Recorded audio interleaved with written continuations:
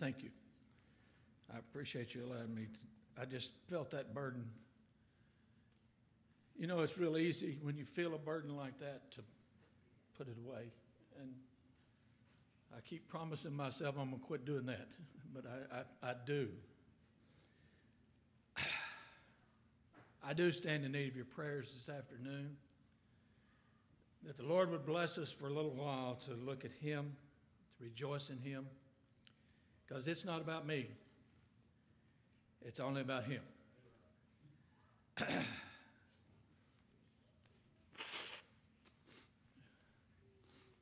I guess they decided I wasn't going away, so they brought me water this time. Thank you. I want to start, and I've got, you know, it's weird what you get on your mind. Brother Vince come real close to it this morning in the 53rd chapter of Isaiah as a way of starting. Because remember, here's who it's about. It's about the Lord. But I want to notice, he says in verse 3, He is despised and rejected of men, a man of sorrows and acquainted with grief. And we hid, as it were, our faces from him. He was despised and we esteemed him not. And then he says, surely he hath borne our griefs and carried our sorrows. I want to think about the carrying of our sorrows.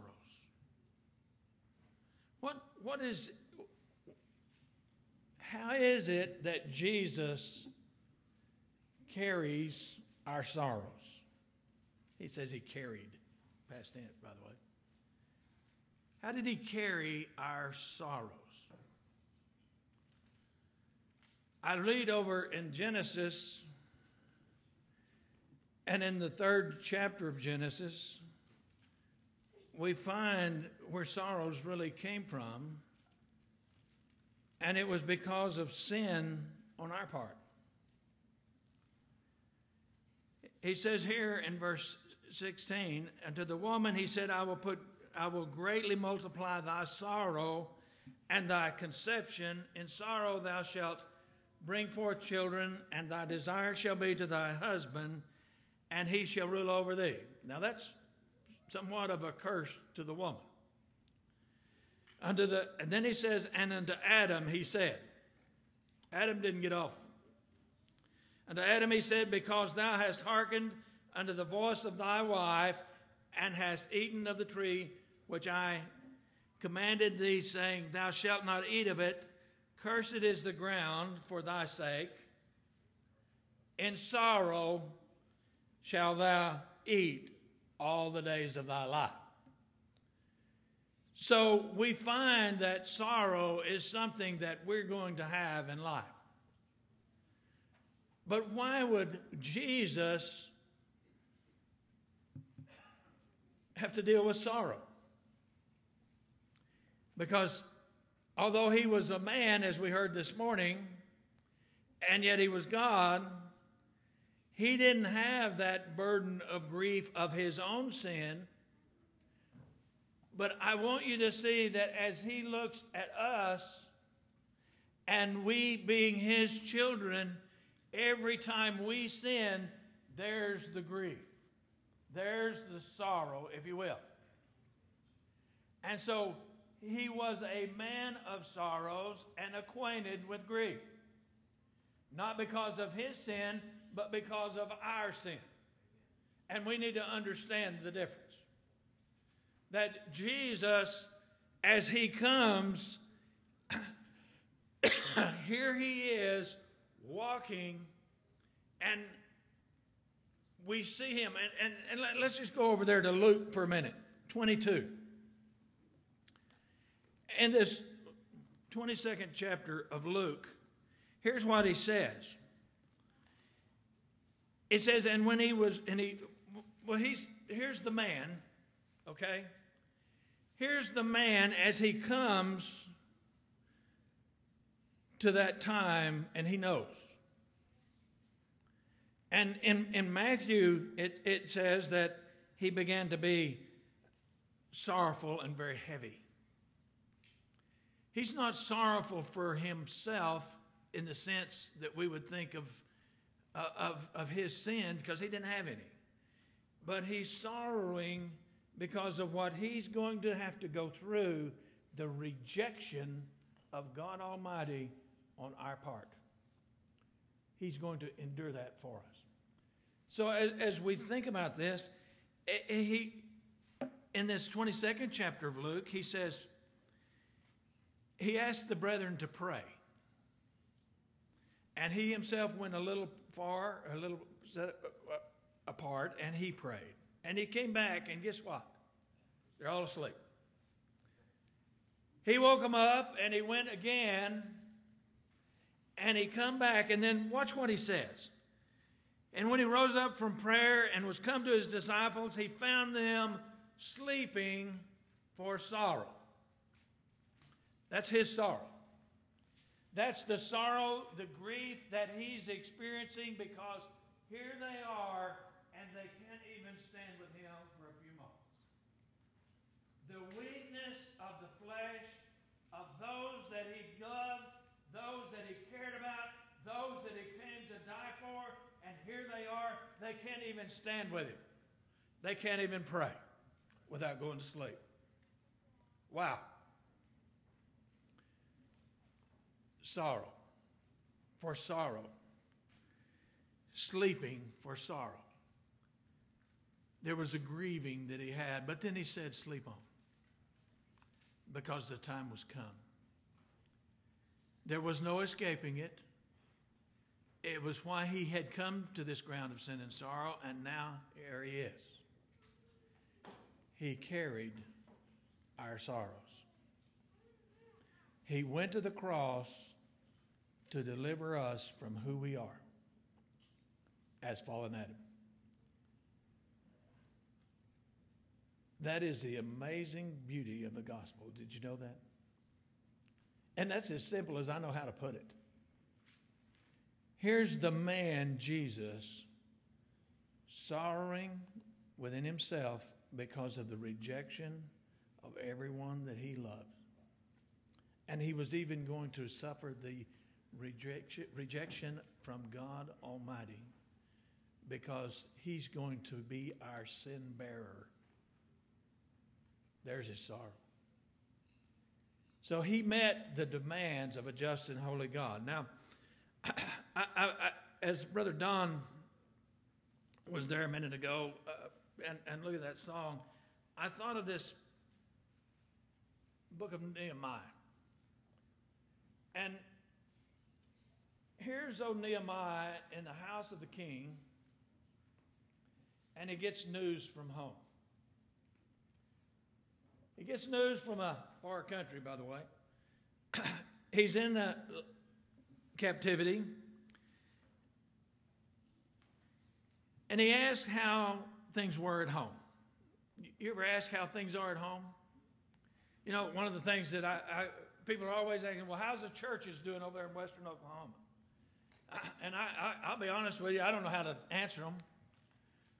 Because sometimes I think they're doing pretty good and they're about to fall apart. Sometimes I think they're about to fall apart and they're fixing to be, who knows? The Lord knows. It's him that we look to. It's him that we trust in. And if he doesn't support us and strengthen us, we're going to all be gone shortly. But here he is in captivity, and they said unto him, and said unto me, the remnant that are left of the captivity there in the province are in great affliction and reproach. How would you respond to that? If you got news from home and they said they're all in great reproach, the wall of Jerusalem also is broken down, and the gates thereof are burned with fire. They're just telling it like it was. That was the way it was. And it came to pass when I heard these words that I sat down and wept. Watch what he does. He wept and he mourned certain days, and he fasted and he prayed before the God of heaven. He didn't just give up, but he understood, and here he is in a state of sorrow and mourning. And I want you to notice where it takes him. Because he said, I beseech thee, O Lord God of heaven. Here's a prayer he's praying to God. A sincere prayer. I beseech thee, O God of heaven, the great and terrible God that keepeth covenant and mercy for them that love him and observe his commandments.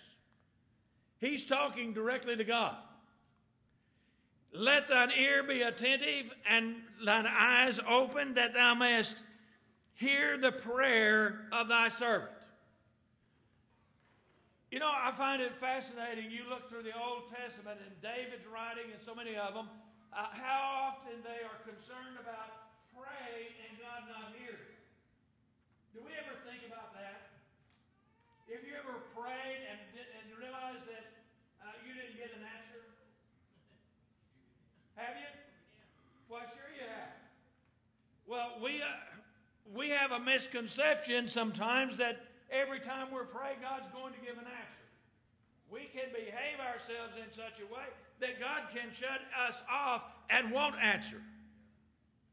So it is important that we do what he did and humble himself and mourn. Because of what? Because we see that we're sinners and we understand who we are, then we approach unto God. And as we approach unto God in that humility of spirit, in that contrite heart, in that heart that God has touched, now then God will hear our prayer. And we're going to see a great prayer answered right here. This man, he's going to go before the king. Let me read just a little bit more of this first, though. He says, notice, get the beginning of this sentence. I pray before thee now day and night for the children of Israel, thy servants, and confess the sins of the children of Israel, which we have sinned against thee. Do you catch what he just did? He just included himself in that we that have sinned against thee. Do we understand that that's who we are? That we have sinned against God? And now he's going to go on, and he said, and I and my father's house have sinned. He brings it down. There's no doubt. He's seeing, I am the guilty. Do we understand this evening that, I am the guilty? That it's me that has sinned? That it's me that haven't measured up? That it's me that I have not been faithful to God? So then he's going to continue on with this. And I want to skip through this because I want to get to something else. But I want you to notice that he's going to come before the king to bring the wine to the king. And the king sees there's something wrong with him. What's wrong with you? And he detects that it has to be this sorrow of heart. And so the king inquires what he can do for him. And now then, old Nehemiah is concerned. Because the king in a foreign land, but the king's asking about it. The king said unto me, for what dost thou make request? So I prayed to the God in heaven. Here he is. He's just finished that prayer. Now he's coming to God to inquire, what do I tell him? How do I handle this? And so he gives us some thought. You know, we ought to do that before we speak. And the truth is, we don't. Very often we just jump out there and say what we're thinking. And I'm not looking at you, Sister Margaret.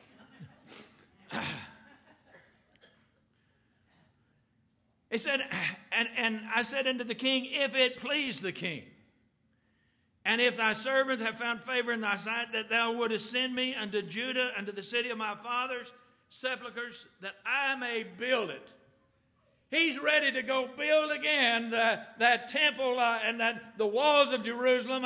He's ready to go restore. Here's a mindset, if you will, that we need to have in our life today, that we are willing to go and rebuild and reestablish, renew, restore.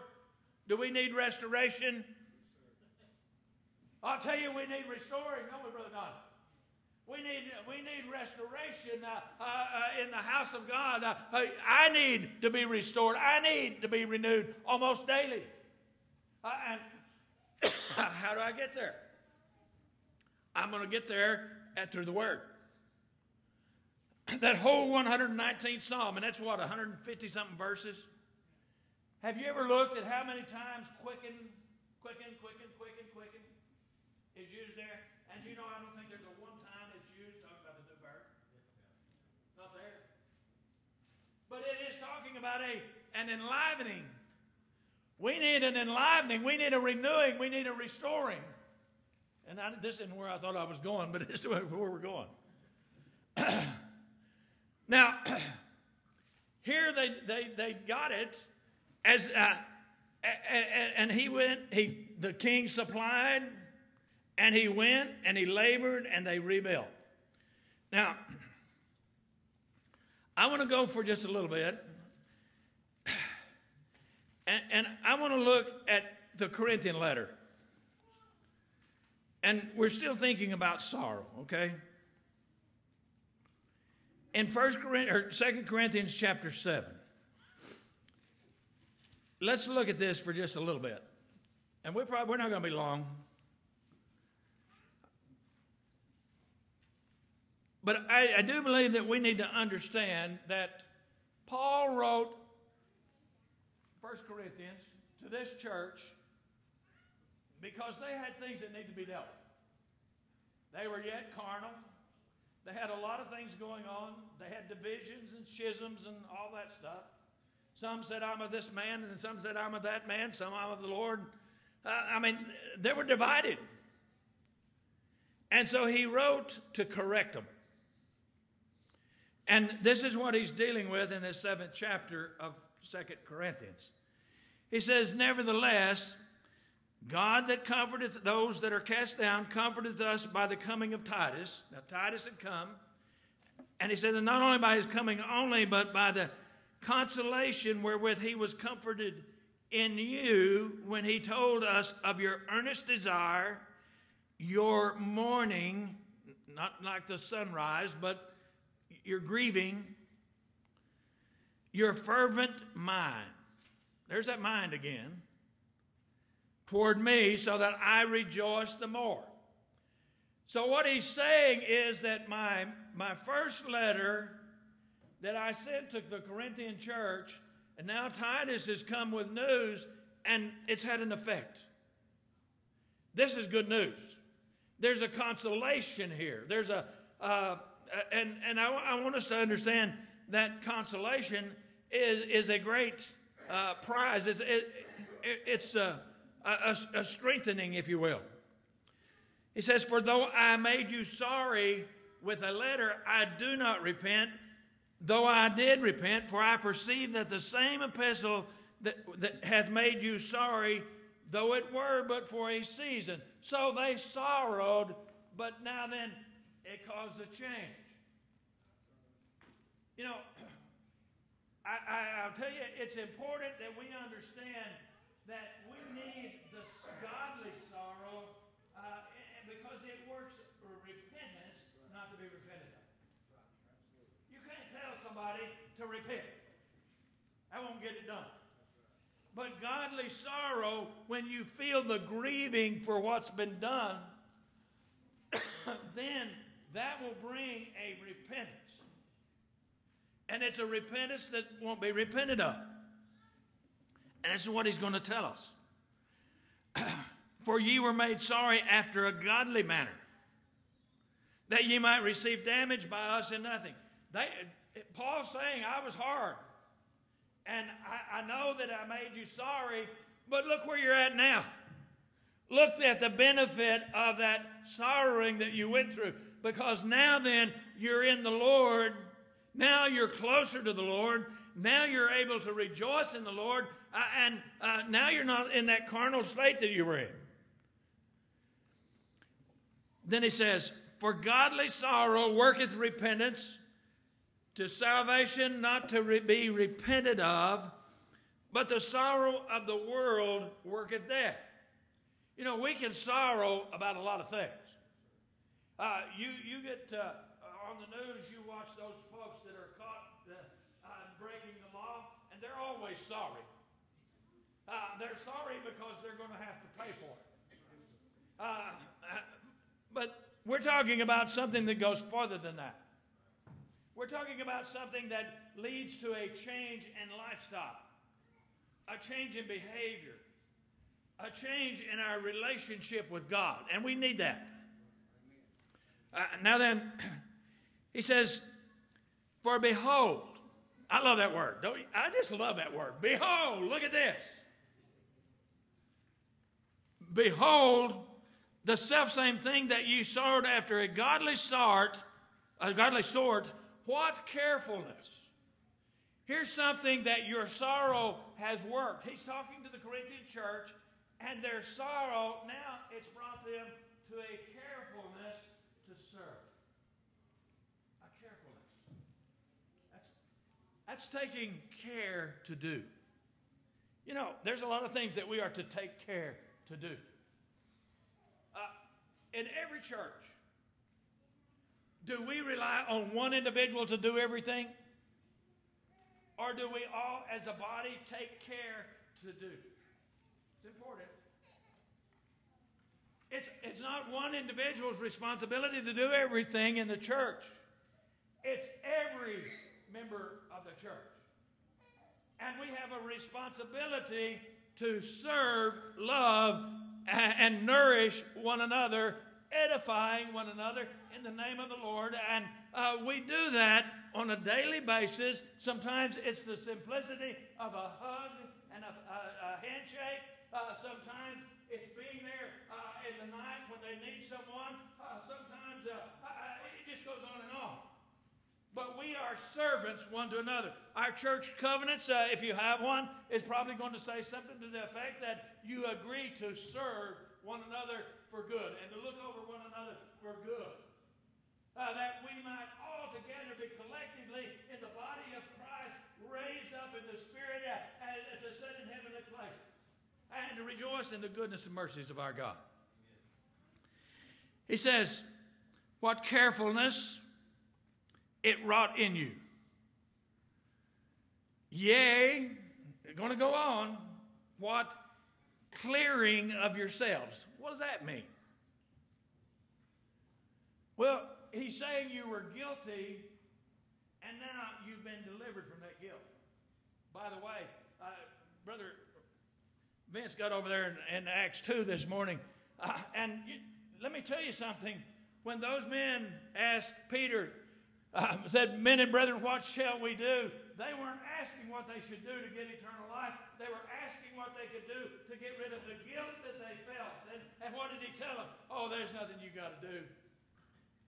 No, he didn't say that. He said, repent and be baptized, every one of you, in the name of Jesus Christ for the remission of your sins, and ye shall receive the gift of the Holy Ghost. He's saying you're going to receive that peace that comes from the Holy Ghost in the deliverance from the guilt. What is baptism? Does it save us?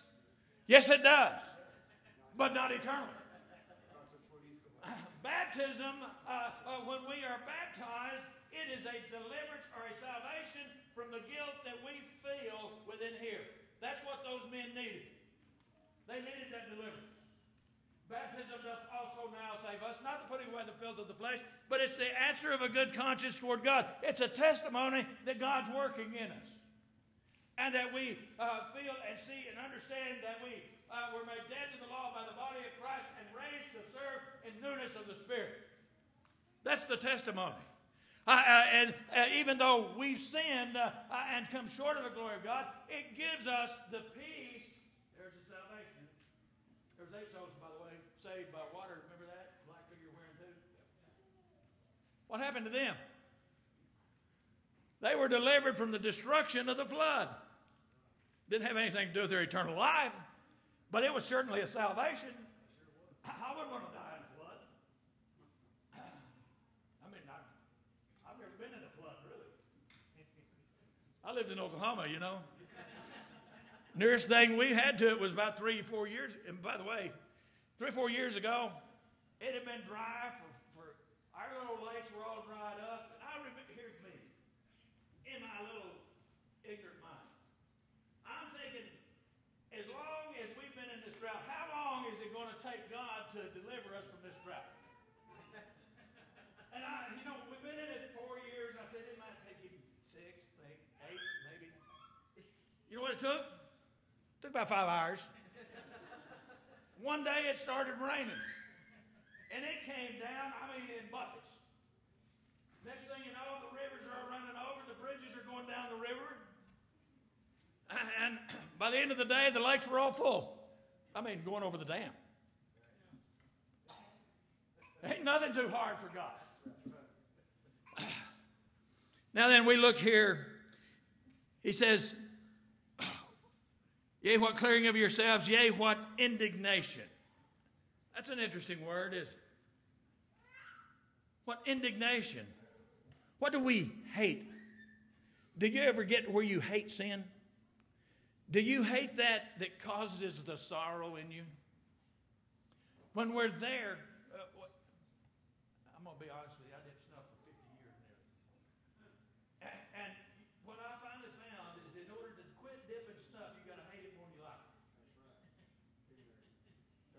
And as long as you like it, you ain't going to quit it.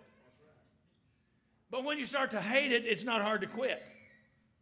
When you hold that in indignation, then you can put it away.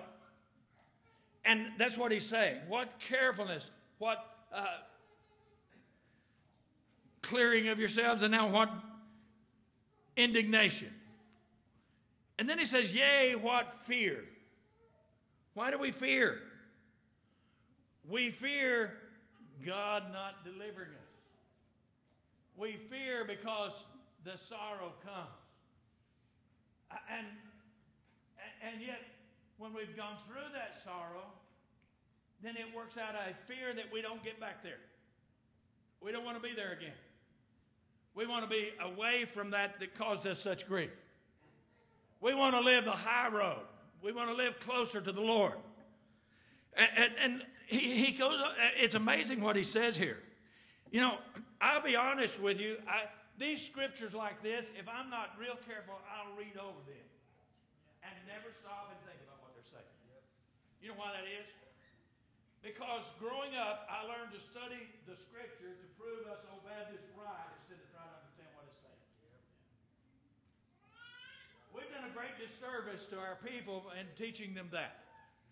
We need to go down through the Word of God and take every word and put it in its context and understand what God is telling us.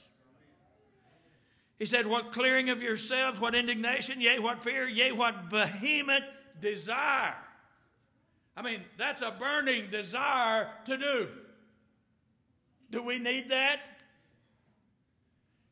It's going to come out of sorrow, godly sorrow, and the repentance is going to bring us to that place.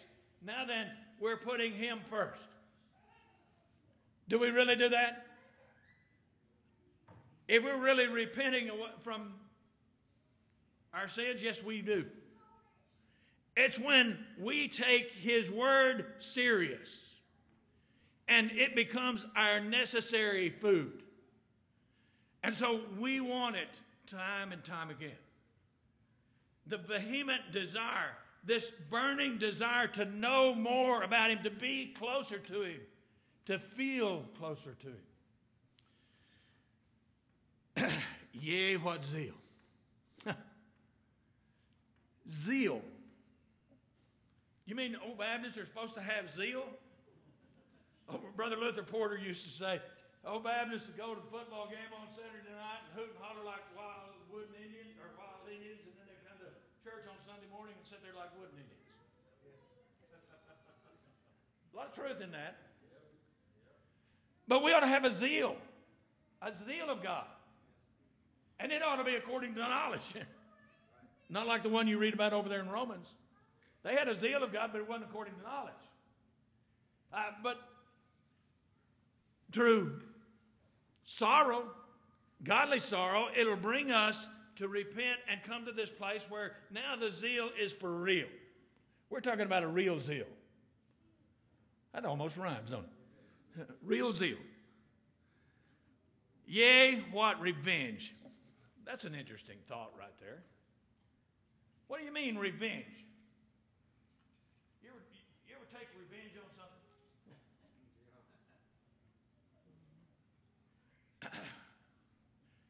Revenge right here is telling us that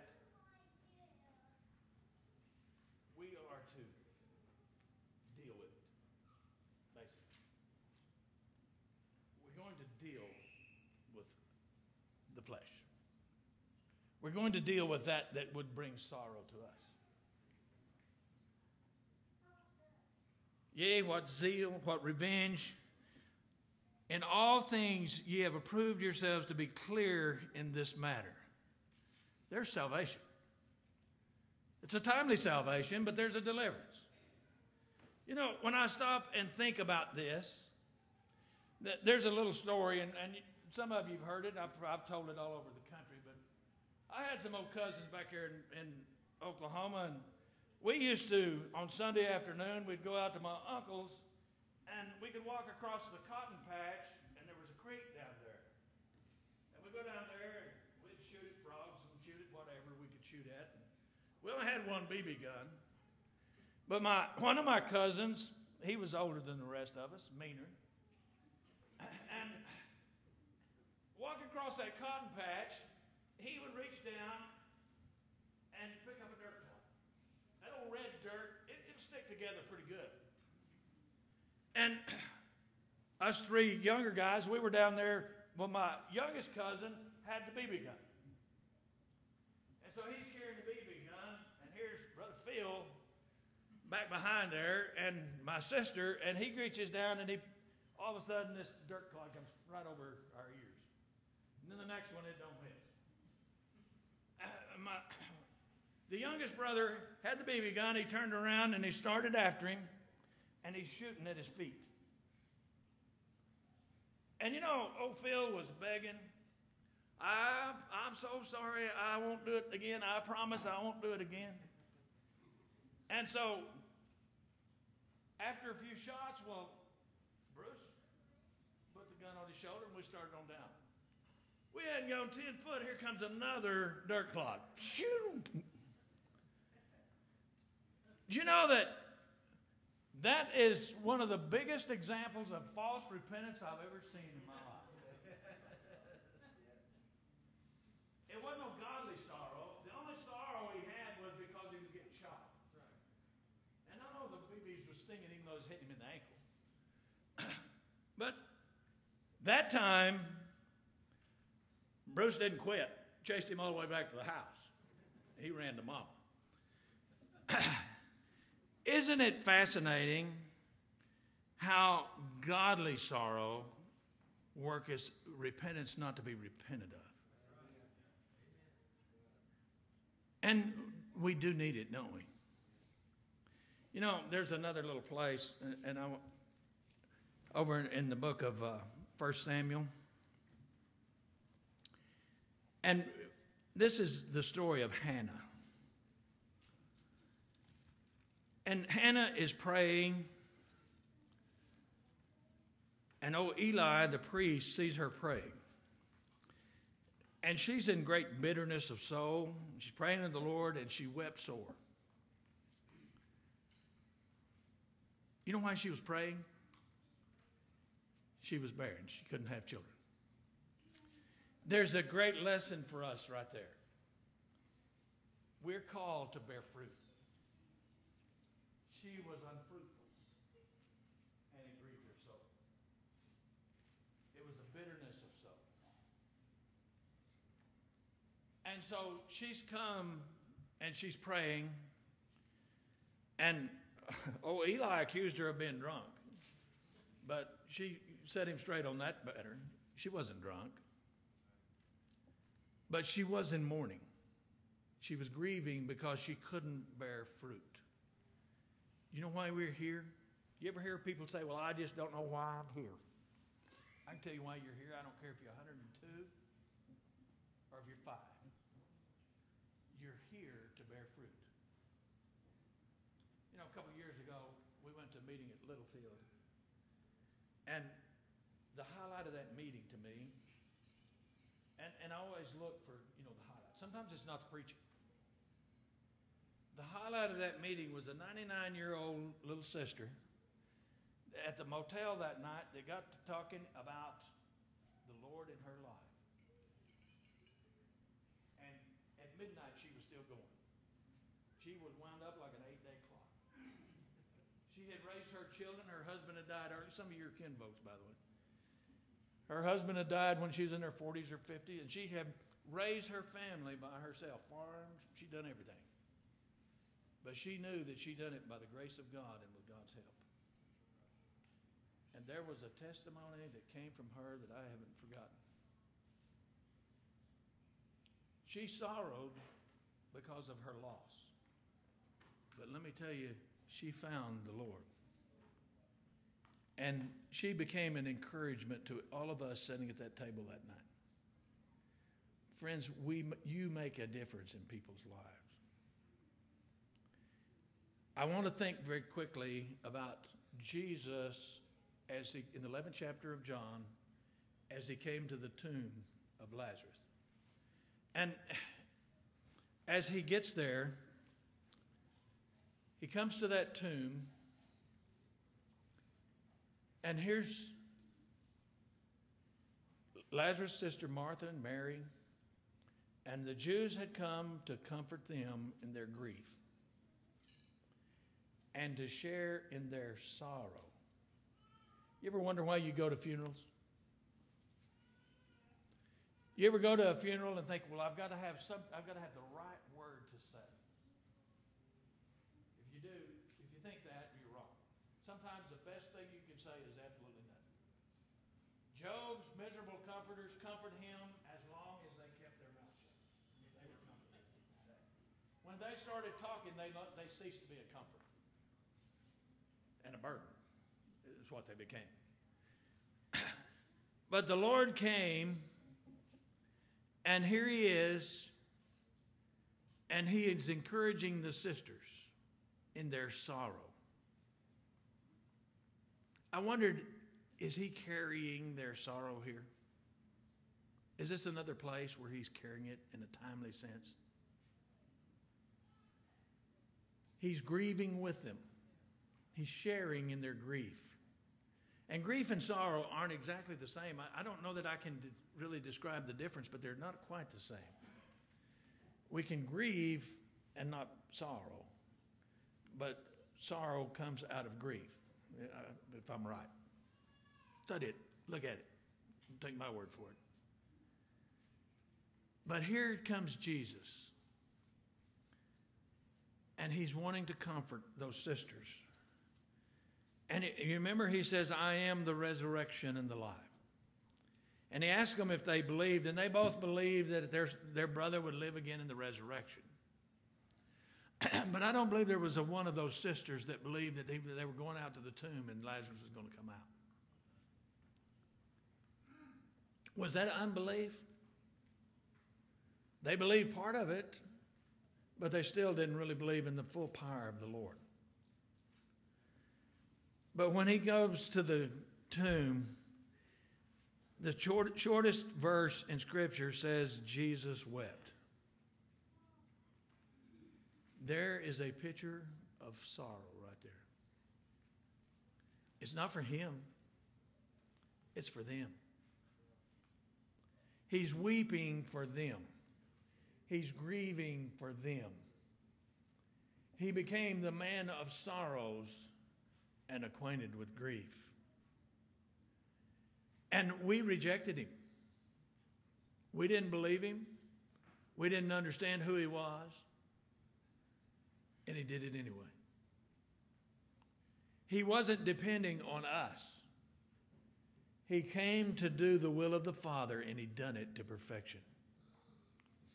And because he did, we have a hope today. Had he failed, we'd be without hope. If in this life only we have hope in Christ, we're of all men most miserable. It's not in this life only. When Jesus came to Lazarus' tomb, and he said, "Lazarus, come forth," there was a great manifestation of the power of Jesus right there. And don't you know there was rejoicing? How did he get out of that tomb? He was wound up in grave clothes. I don't think he walked out. I think he was carried out by the power of the voice of the Son of God. I believe he came out with power. And I'm thankful that Jesus said, "Lazarus, come forth." He didn't say just come forth and everybody'd come out of there. But he said, "Lazarus, come forth." And Lazarus came forth. And then he said, "Loose him and let him go." I'll tell you, we need to be loosed and let go.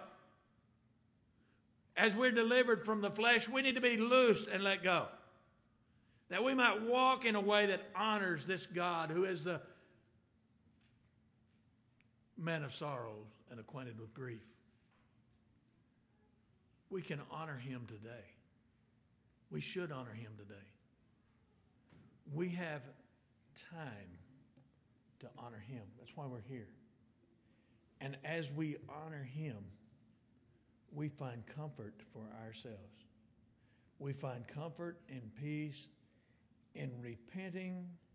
What do we need to repent of? Turn away from the world. Turn away from the flesh. Turn away from self and we got idols. You understand we got idols?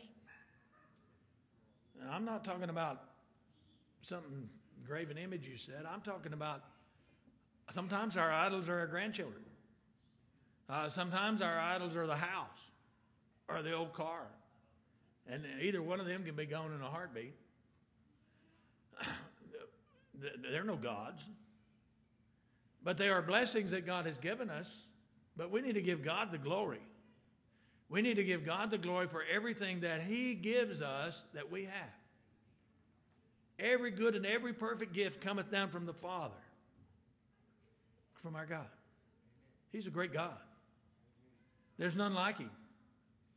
And when we turn away from the world and put him first in our life, he will hear our prayers. He will answer our prayers. He will be with us, and he will direct us, go with us, deliver us time and time again. I thank you for your kind attention.